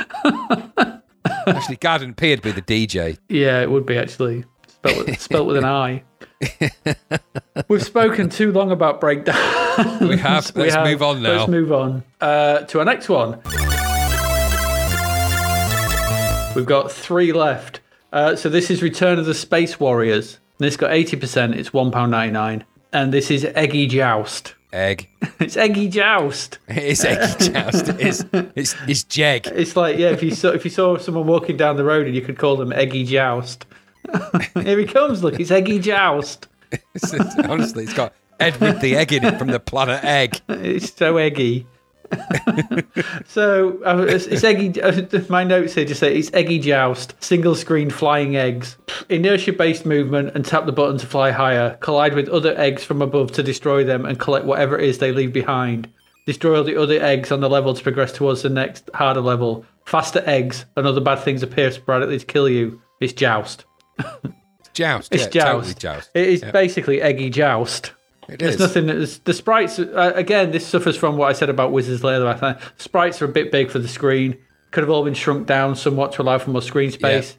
Still, it's Eggy Joust. If you like Joust, you'll probably like this. Zap obviously did because they said it's the best Joust alike on the system at the moment. Probably is. Yeah. I don't know. I've not seen any others. 80% they gave it. It is Joust. Do you like Joust? Are you a Joust? Are you a Joust? Are you a Jouster?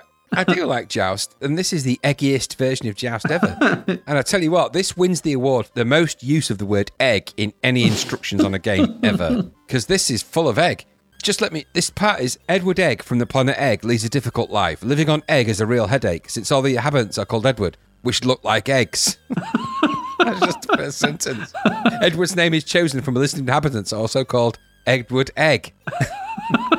Anyway, premise of stupidity aside, it is Joust, and for $1.99, it's not a bad little eggy-based Joust clone. I quite like the humour of it. If you're going to make a game with loads of eggs and stuff in it, make it like this. Yeah. You got to collect the yolk helmet. That did make me laugh a lot. That sounds like a horrible euphemism. I know. I've split the yolk helmet. Tell me about it. And you actually fight the Grand Egg at one point. So it's just, is this game interesting? It's definitely exciting. Someone had to do that, and it had to be me. I played it, and it was it was Joust. It was just Joust. It is Joust. I like Joust. And is there a version of Joust on the C64 at this point? I don't remember there being one. So it might be the eggiest Joust ever, but it might also be the onlyest Joust ever. I'm sure there's probably a port of Joust by this point somewhere along the line, but yeah, with different kind of kitchen food. So there's bacon. Well, they were ostriches, weren't they? So you could just. I love the fact that they call this Return of the Space Warriors. No mention of the word egg in that title. No, and I believe that is it should just Return of the Space Egg. That would have caught my eye. My egg. That sounds like a Genesis album. If I'm honest, we're talking about Progstuff earlier on.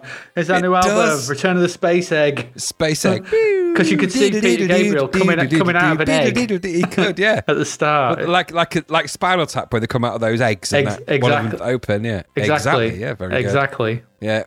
So it was Joust, and I like Joust. It got 80%, didn't it? And I think that's probably about right for a Joust game. It played fast enough. It wasn't terrible. It was just... No. It was just, like you say, it all felt a little bit big and a bit clumpy and a bit silly. Because of the inertia and the speed you move, because of the digital input, which obviously Joust has. Joust is much smaller sprites, isn't it? It's the little guys on ostriches. But it felt like there was more space on the screen to get through the gaps. Those sprites are chunky and you move fast and you bounce. You bounce hard. You do. Did you download the instructions for this? No, I did not, no. There's a hilarious spelling mistake in the instructions where they refer, instead of it being the yoke helmet, they refer to it as a York helmet. It says, you must complete these waves to collect all the York helmets. I did laugh out loud. I'm like, yeah, that sounds about right. I've been to York, but I don't remember collecting any of their helmets. So it's all right. So yeah, it's all right. It's funny. I like the fact that it didn't take itself seriously at all. So, well, you can't do. It's just eggy Joust. It's all egg. It's all egg, that one. It's all egg, but thankfully not dog egg. No, that's the one egg it wasn't. No, yeah, and we should be thankful for that. Just make sure you collect all those York helmets.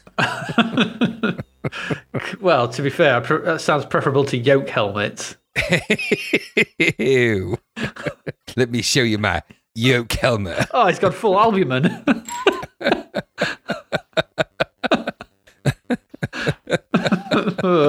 That's not albumin. The chief of the Colonial Warriors, by the way, flies a blue egg ship.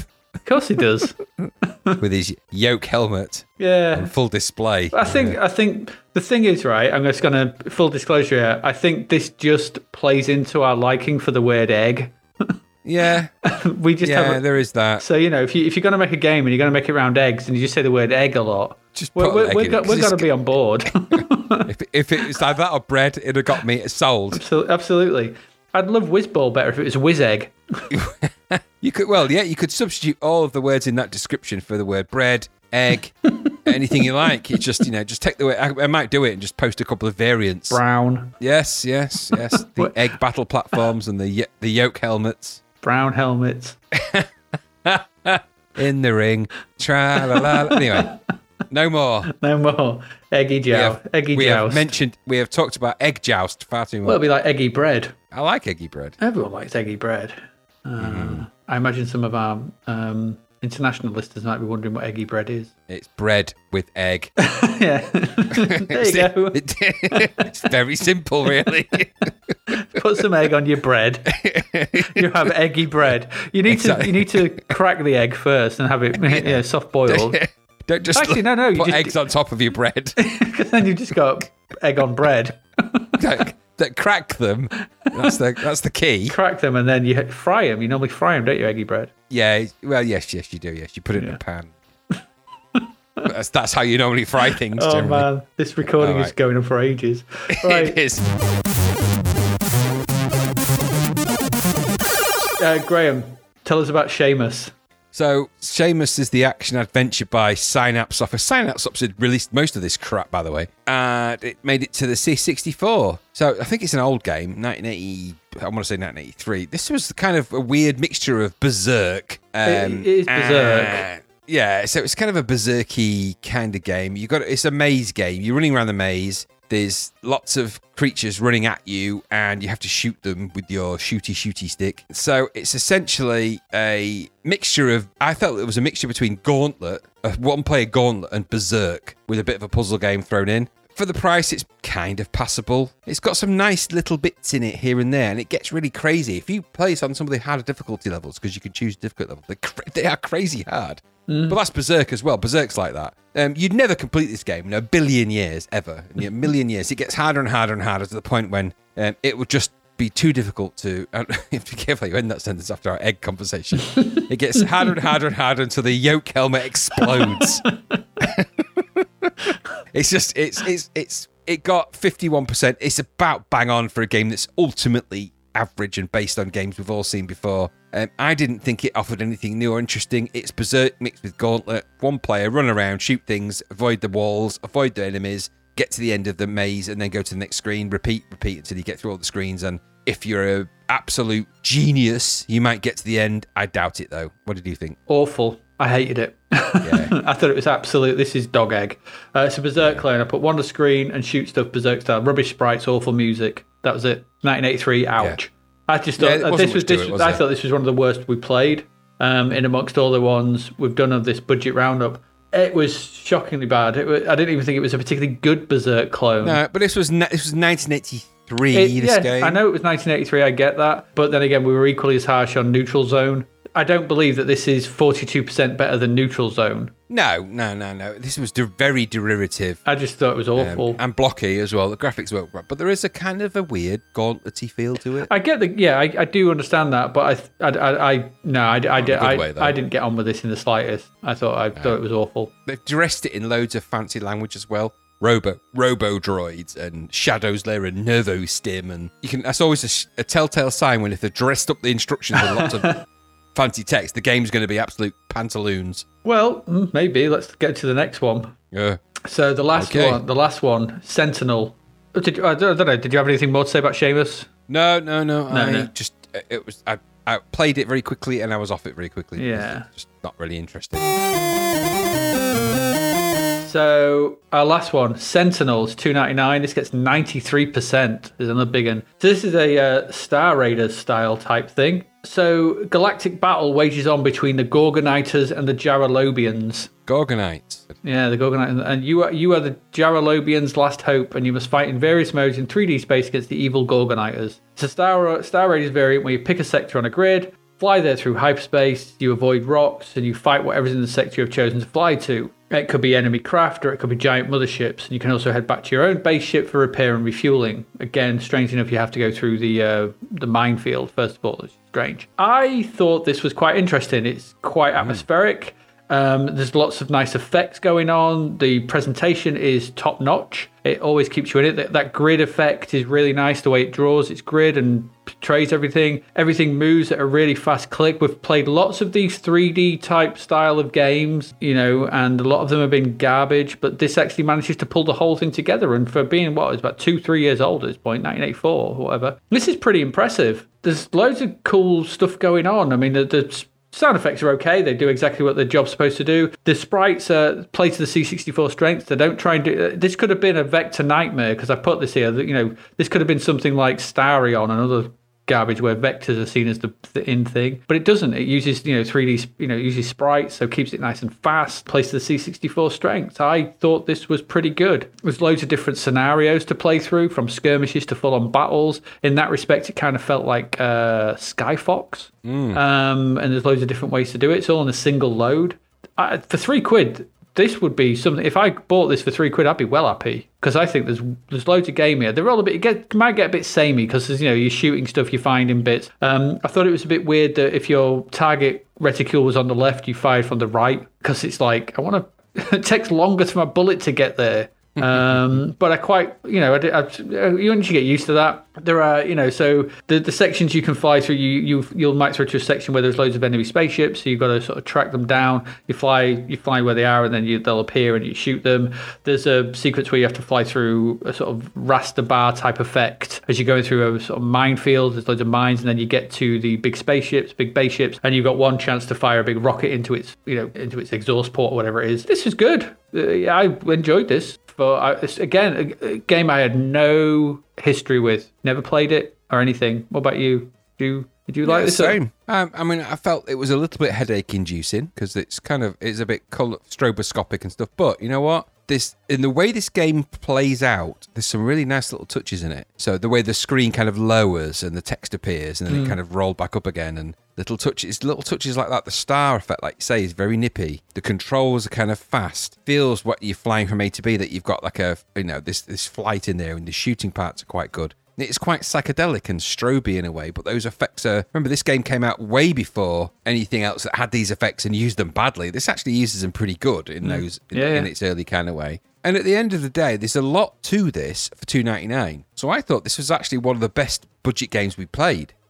I thought that the way... The presentation of this game was really excellent, and it really came across as much more than a $2.99 budget game. And I really enjoyed my time with it, and I think it would have been well worth the money that you paid for it back at $2.99 HQ back in the day, because it doesn't feel like a game that was made in 1983/4. There's enough visual effects in this game to make it look like it's far more modern than that. And it runs at a nice pace. And then the shooting parts, and when you're flying around, I really like those parts. It was really fast. It felt like there was a real pace to it. And that star effect that it's got reminded me a little bit of like Crazy Comets. The way that they rolled around.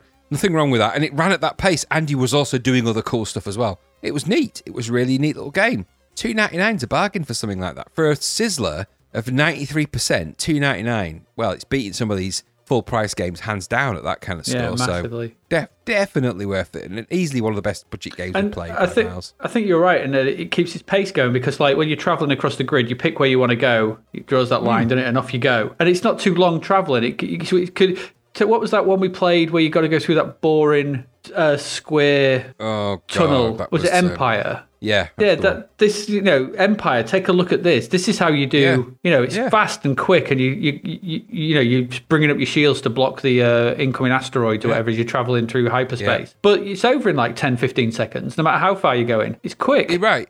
And when those enemies are firing at you, the sprites that they fire, they might get a little bit blocky, but they're fast. They're coming at you really fast, and you've got to dive and move about. I liked it a lot. Yeah, Sentinel, good. Probably, I think the two standouts from all this cheapest creeper stuff for me, probably, let's think of these off sort of thing. Probably Sentinel and Hess Games. Hess Games, definitely, without a doubt. And I think the hidden super influencer in there, without a doubt for me, is New York City. Because I cannot shake the feeling that is Grand Theft Auto in disguise at a very early stage. At a very early age. Can't. Yeah. I think Breakdance as well, maybe for its rhythm action. Yes, again, another one, early Genesis. And the games that are beyond reproach, Booty, really, even though I like it for its sentimental value, it is crap. And it's probably best we never talk about Neutral Zone ever again. Yeah, probably not. We got any we want to put in? I mean, Leaderboard, obviously, from our the main games. Leaderboard has to go in. Boulder Dash 3? I don't know. I like the Boulder Dash games. I don't think that Boulder Dash 3 is doing the Boulder Dash games any favours by changing those graphics out. I just think it's a bit of a misfire. Yeah, I think you're right. Looking at the list of games that we've got, if we're picking out of Mermaid Madness, Southern Belle, goodness may know. The Solo Flight games were an interesting surprise for me. But Leaderboard's really the kind of standout game out of all of them, really. In a weirdly, all the other games are outdone by the budget variants for me. So definitely, I agree completely. There you go.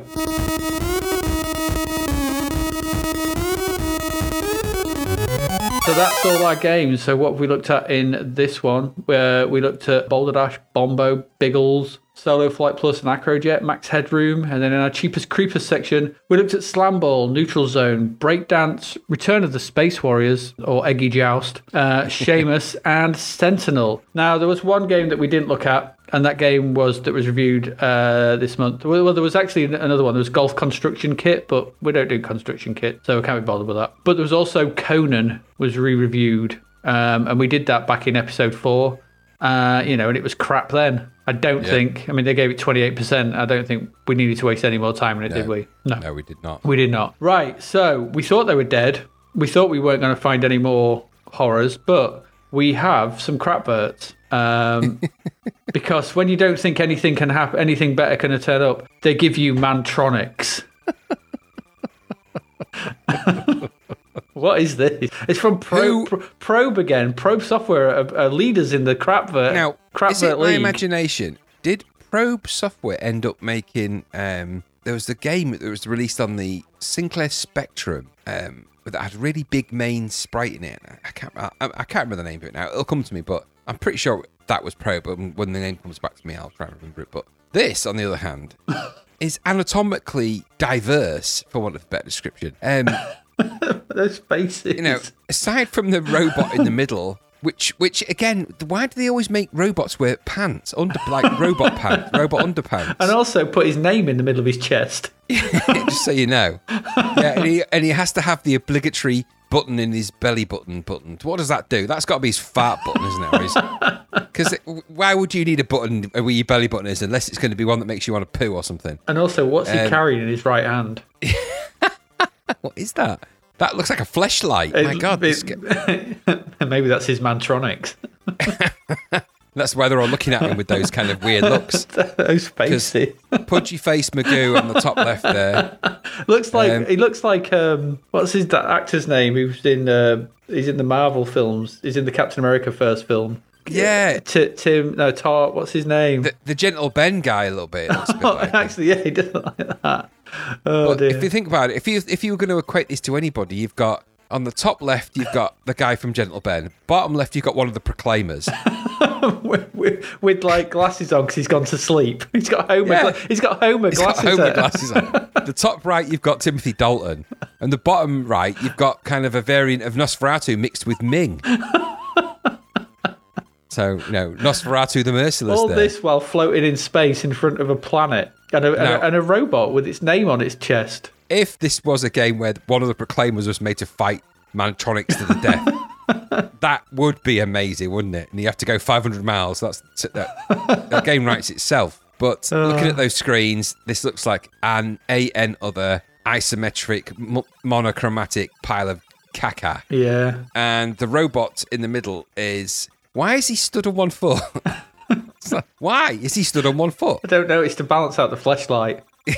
It's a red-eyed... No wonder he's got red eyes with all that fleshlight abuse he's doing. Also, and it's very pink. It's very pink as well, that fleshlight. I don't like the asymmetrical stuff on the top of his helmet as well. It's like, which helmet? We're talking about. Be careful. The one with the red eye.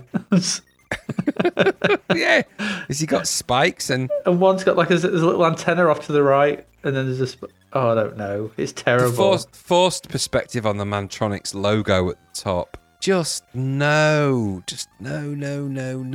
Now, I can't draw people. I'm not very good at drawing at all. But those things look like they were drawn by somebody who's got an equitable skill. No, these four characters, they haven't given those characters names, have they? Which I think they would. But well, I think him in the bottom left is called Mail Order. He's Mail Order. I have a funny feeling that this is what happened to Buddy Holly and the Crickets. This is where they ended up. They ended up floating in space around a fleshlight-wielding robot. They weren't in a plane crash. They were transported through a time warp and ended up, in this monstrosity. And nobody should have metal underpants and their name blazoned on their body like that. No. He's got very manly chest robot pecs, hasn't he? It's massive. He's got good but he's got air vents on his pecs. What is going on there? What comes out of that? What would come out of those air vents on his pecs? I mean, that might be where his lungs are, so he breathes through his chest. Manny. But can you just imagine stood in front of him and he's just feeling his breath come out of his chest? You'd be like, oh, just no. And he's got no mouth, so he can't speak. No. He communicates with fleshlight, and that is very worrying. It's a terrible, it's a terrible advert. Awful. It is. Awful. Okay, that's Mantronics. We got another man next. Oh my goodness me, what is that? Well, right, this is Mandragore, which is the making of a legend. I just want to draw your attention to the twist of that man's body. It's perspectively challenging, because no body. I tried doing this. When I saw this, I stood up and I tried to twist my body that way, and it's impossible. I even got my partner come in, who's an illustrator, and to look at it, I went, "Is that possible?" He went, "No, that's not possible." You see, you're not Francis Award-winning role-playing epic, are you? You're not a mandragore. I'm not. This is by Infogrames, which is quite interesting because Infogrames would go on to become, I believe, Ubisoft. Yeah, they do exactly that. So this is probably one of their very early games. That typeface they've used, I'm pretty sure I've got that typeface. I think it's one of the standard Windows typefaces now. So, but just but let's just come to this. So this is Mandragore. So we've got a purple to pink gradient background. We've got the Infogrames logo at the bottom, along with where it's available. So it's Mandragore across the top. And in the center, we have this drawing. Now, this is the making of a legend, it says. France's award-winning role-playing epic, now available in English. And in the middle, we have like a not post stamp, but sort of taking up like about a quarter of the page or half the page, whatever. We have this image of this guy who looks like he's wandered out of a Man of War or Queensryche or...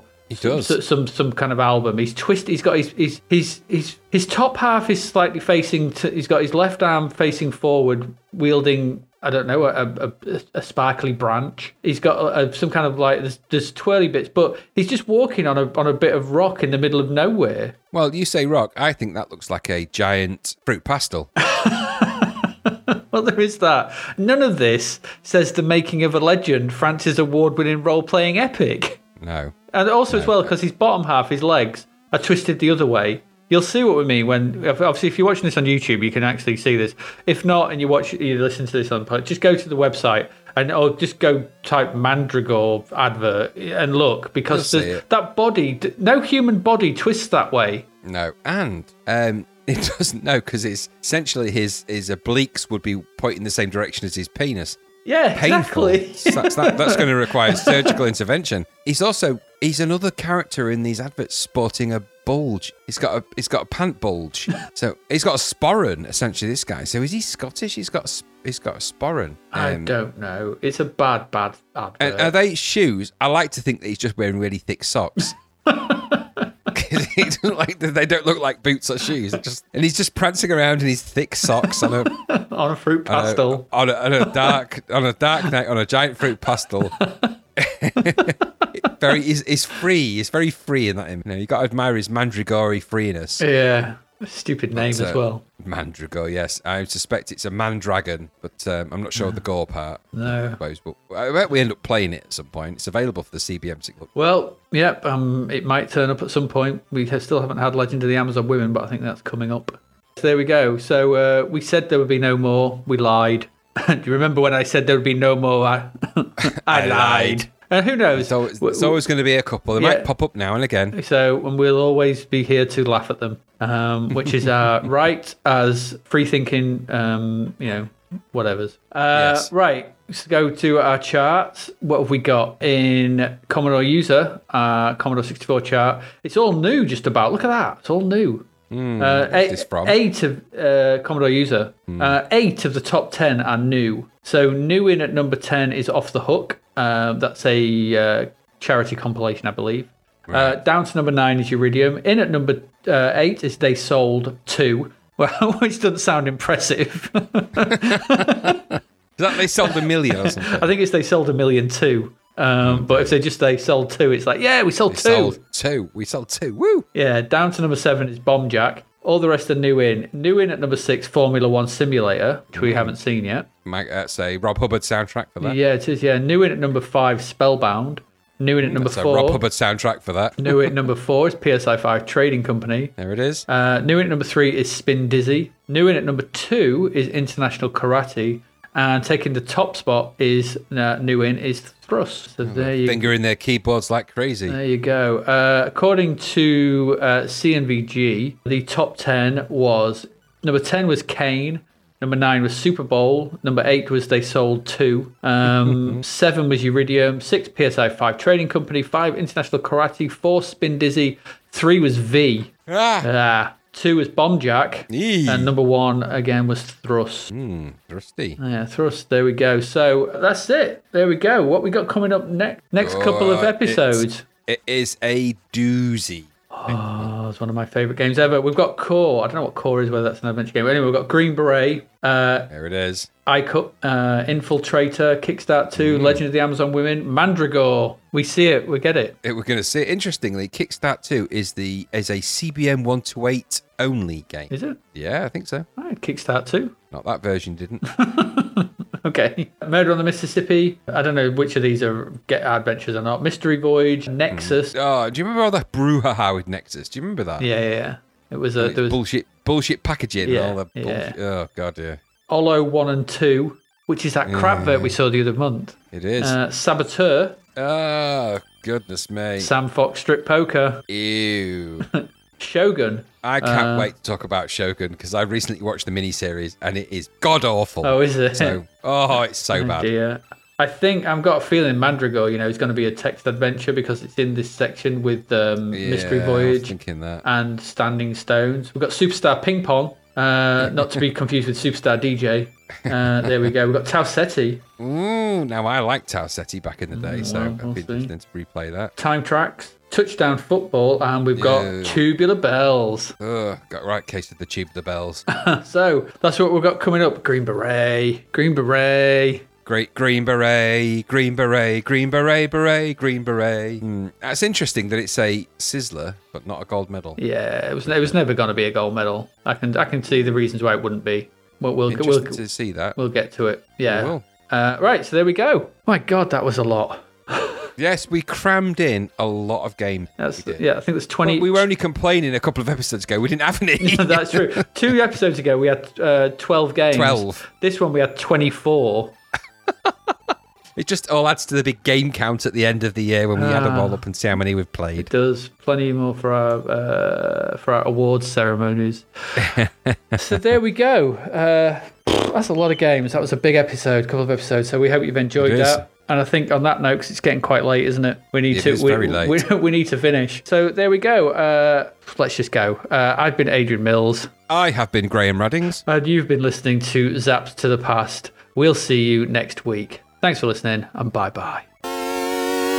Thank you for listening to the Zap to the Past podcast. We hope you enjoyed our deep dive into the world of Commodore 64 games, as well as the music, films and TV from around the 1980s, driven, of course, by the issue of Zap 64 magazine published at that time. We will return with a whole new batch of games and stuff to talk about next week. Until then, if you want to listen to or download previous episodes of Zap to the Past, and why wouldn't you, they can all be found on our website at zaptothepast.com, as well as being available on Podbean, Apple Podcasts, Google Podcasts, Spotify, Deezer, Audible, Player FM, and, well, pretty much anywhere where we can upload them.